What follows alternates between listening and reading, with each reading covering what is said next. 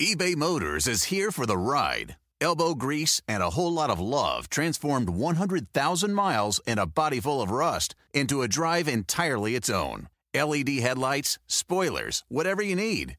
eBay Motors has it at affordable prices. And with eBay Guaranteed Fit, it's guaranteed to fit your ride every time. Keep your ride or die alive at ebaymotors.com. Eligible items only. Exclusions apply. Everybody in your crew identifies as either Big Mac Burger, McNuggets, or McCrispy Sandwich. But you're the Filet-O-Fish Sandwich all day. That crispy fish, that savory tartar sauce, that melty cheese, that pillowy bun. Yeah, you get it. Every time. And if you love the Filet-O-Fish, right now you can catch two of the classics you love for just $6. Limited time only. Price and participation may vary. Cannot be combined with any other offer. Single item at regular price. Ba-da-ba-ba-ba.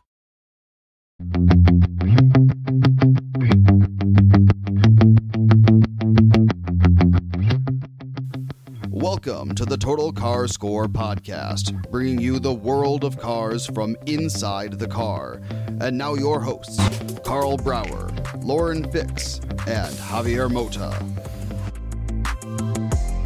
Well, here we are in Dearborn, Michigan, in a very special place. This is the archives for Lincoln, the luxury brand for Ford Motor Company, and we have Ted Ryan, who is the manager of this place. So first of all, thank you very much for letting us here. I guess this is not very common that you allowed people in here, right? No, you're welcome. And it is not very common that we'll let people into the archives. But for the Lincoln 100th anniversary, we've curated an amazing exhibit, and we've invited select media to come and see it.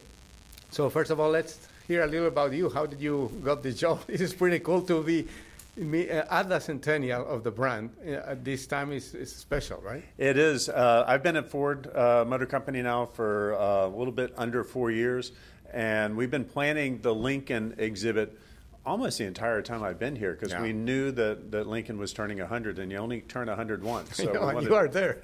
I want to make it special, and my team and I have been looking for different stories and different examples to showcase Lincoln's rich heritage, and to do it via the archives collection and objects that we have, and vehicles, and the stories around it, celebrities who owned it, like Elvis and Sinatra and Liz Taylor, and then the different ways that Lincoln has changed over the years, and the design improvements that it made during the decades. Yeah.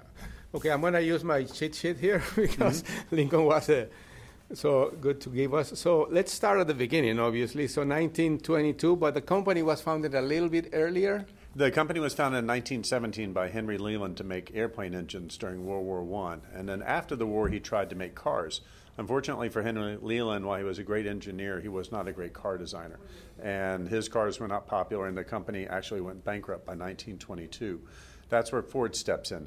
Edsel Ford and Eleanor, his wife, and Clara, Henry's wife, convinced Henry Ford to purchase Lincoln. So he was not very convinced at the beginning. Why? It took a lot of work, according to he wanted to. Henry Ford wanted to focus on the Model T and Fords, and he didn't want distractions. So he felt that Lincoln was going to be a distraction. But Edsel convinced him that Ford Motor Company needed to have a second car line that was the luxury car line that would appeal to the luxury buyers. So, good vision from him, because back then probably car companies weren't thinking about that, and probably this is the first one that comes as a separate brand within a major manufacturer, but just focus on luxury, no? Yep. Actually, I wish I could say we were the first. Cadillac was there before us. Oh, okay. And almost. There's a twisted irony, too, because Henry Leland founded Cadillac. Okay, yeah, of course. He left Cadillac to establish Lincoln. And then, but Cadillac at the moment was independent, right? No, when he was already. Leland left Cadillac when they were purchased by GM. Oh, he didn't like GM management telling him how to build Cadillac how cars. to do his work. So he left. So then Henry Ford purchases Lincoln, and Edsel Ford makes Lincoln the luxury brand that we know and love today. Okay, so very important that 1922, because he bought the company, Ford bought the company. They inherited also a lot of debt. I heard 12 million at that time. That's a lot of money. $8 million in debt to the government, and then another $4 million in debt to different creditors. And so by paying all that off, It put Lincoln in good standing. And then you see the cars shift immediately. The next car in our display is a Brunn coach car from 1937. It's absolutely stunningly beautiful. But unfortunately, the Depression came along, and it became more difficult to sell those limos. 1920, end of 20s, beginning of 30s. 1929 and 30. And so Edsel Ford shifted, and Lincoln began to produce the Lincoln Zephyr, which at the time in 1936 was considered one of the most beautiful cars in the world. It is, and that model that you have there is an original, completely original? It is completely original. We borrowed that one from the Lincoln Heritage Association. Okay. And now the Zephyr is relaunching in China, right? Like recently or like coming very soon, I think. Yes. In fact, we have a photo of the Zephyr in Shanghai in 1936, but then we just relaunched the Zephyr in China, and it's going to be the all-new Lincoln Zephyr sedan. In fact, China's going to be the only market where that Zephyr sold.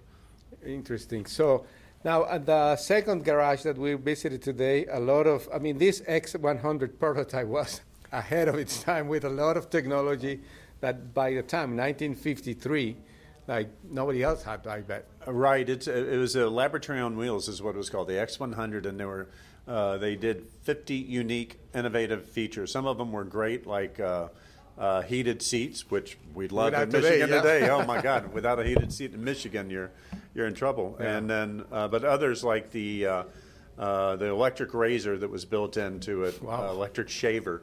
I don't think we want to drive along and shave at the same time. Probably wouldn't be legal today. Yeah. But back then, they didn't have laws against that. But it also had a sunroof, kind of, a panoramic sunroof with rain sensors that would close the roof or something like that? They did. The sensors would detect rain and would automatically close the sunroof. So quite an amazing vehicle. Yeah. And then you had a stretch limo that was used by the Pope, so before the first Pope Mobile, maybe. One of the first Pope Mobiles, before the Bronco Pope Mobile in '79. I know. This one was in 1966 for Pope Pope Pius VI, in New York, but then was given to the city of Chicago, where it was used by the city of Chicago for decades, and any ticker tape parade in Chicago, the participants would have been in that. Everybody wanted that car. Yep. So then we went to a really interesting room where all the documents, original documents for 100 or more years ago, are preserved, and that's like a treasure. I mean, like you must have take of that part of everything, but that part in particular is like invaluable, right? Yeah, it's the storage space for our archives, the archive stack we call it, and there's 3 miles of shelving, 16,000 cubic feet of material, more than 3 million photographs, 10,000 video and film assets. But in this setting, we set up 2 cars, a 1956 Mark II, Continental Mark II, and a 1961 Continental, along with displays on what colors and fabrics and trims would have looked like. Yeah. The Elvis car that you mentioned briefly a few minutes ago, that was important because it's obviously a big celebrity and back then. And tell us the story behind that, because I'm from Miami, so I want to a little bit more about that. Oh, it's a great Miami story. Yeah. Elvis was in Miami as part of his tour, and the fans discovered that he was there and that his 1956 Lincoln was there. So they covered it in lipstick. And it's documented in a Life magazine from August of 1956. So Elvis took his lipstick-covered car and traded it in for a Continental Mark II, which had just come out and was considered the world's finest car. And then Elvis drove that Mark II all over New Orleans as he was filming the movie King Creole. Too bad they didn't conserve the one with the lipstick. And you imagine how much more that would be today if it was like still with that, huh? I wondered about that because the Miami dealer, it was a trade-in, so he had it. And he obviously showed it to Life magazine to have it photographed the way it was. But I guess back then people weren't thinking about like collecting cars in the way that we do today. I mean, like today, like a lot of people conserve the cars and like they gain value. Some even buy new cars and keep them in stock just to gain value over time. Right. But I guess back then wasn't that the thinking of that. So after that, we went to this called the Art and Design of Lincoln. And the interesting thing about Edsel Ford, that he was not a designer by training, right? But he had the feeling, the instinct to be a designer. Yes, that's a good. I'm going to steal that line. That's a good line. Well, I'm going to ask permission. I provided something to the Lincoln Archive. No, but it's fantastic because he did have that instinct, and Bob Gregory, who was the designer that he worked with all the time, they worked on the Zephyr together and then the Continental together, used to say that Edsel designed by critiquing. No, I like this. No, more. It needs to be flatter. And he didn't have the training to be a draftsman and to draw it out the way that he saw it in his head. But he saw it in his head, and his instincts were for beauty and grace and style and elegance that you still see in Lincolns today. You have a part of the mural that is at the Detroit Museum of Art by Diego Rivera from Mexico. I'm from Mexico, so I always appreciate that when there's the dimension. And he very interesting because he's a car guy, but he's in the mural. He's distinct. He's like portrayed as a designer. Right. Edsel Ford in the famous mural is the only one that wasn't shown in an industrial setting. Henry Ford is shown at the Rouge with a giant contraption behind machinery, but Edsel was shown in his design studio, which actually, interestingly, was in this building. Really? We're at the Ford Engineering Lab, which is where the archives is, and this is where the design studio was. So you saw the reproduction of the mural in the building where Diego would have seen Edsel and would have presumably drafted him. So then we saw a lot of slides of, for 100 years you have to show a lot, but it was very well presented because over the years Lincoln has always been a luxury brand. Except maybe, still in the 80s, but even the designers acknowledged that wasn't probably the best era. Right, and when you walk through, and we arranged it by decades so that you would get a feel for how the cars were changing, getting bigger, getting smaller. And in the 80s, when they became so rounded, it almost felt like it was knocking off the Ford Taurus as opposed to staking its own way, which is what the luxury brand should do. But fortunately for Lincoln, it's found its way back countless times. I think the Navigator changed luxury SUVs forever, and that way of thinking about luxury permeates through the Lincoln brand now. Yeah, the Continental came back for a few years, but wasn't that successful in sales. It was a beautiful design, but nowadays companies have to focus on sales, right? Right. So now the feature looks great. Some of the prototypes the prototypes that were, or the sketches, because I don't think they made the one that was shown in Pebble Beach a couple of years ago or last year. No, and those are concept cars just to show the concept of where Lincoln is heading. And it's exciting. I can't say anything. There's news coming down the pike. But I think that as those are revealed, that I think that everybody's going to be excited to know that Lincoln has rediscovered its roots. Because essentially what Edsel Ford did and the brand that he created and the feeling of luxury and excellence, I think it's being revisited as we go forward today. Well, thank you very much for your time. Again, not just this in a few minutes for 100-year history, but very interesting.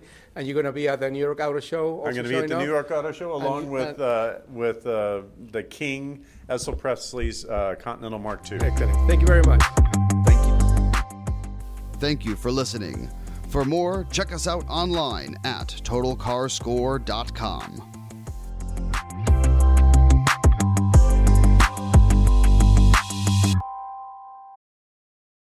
Is this house a good price compared to others in the area? Are prices going up or down? If I don't make an offer right this very moment, will I miss my chance? These are just some of the questions a home buyer might ask. And these are the sorts of questions an agent who is a Realtor can help answer.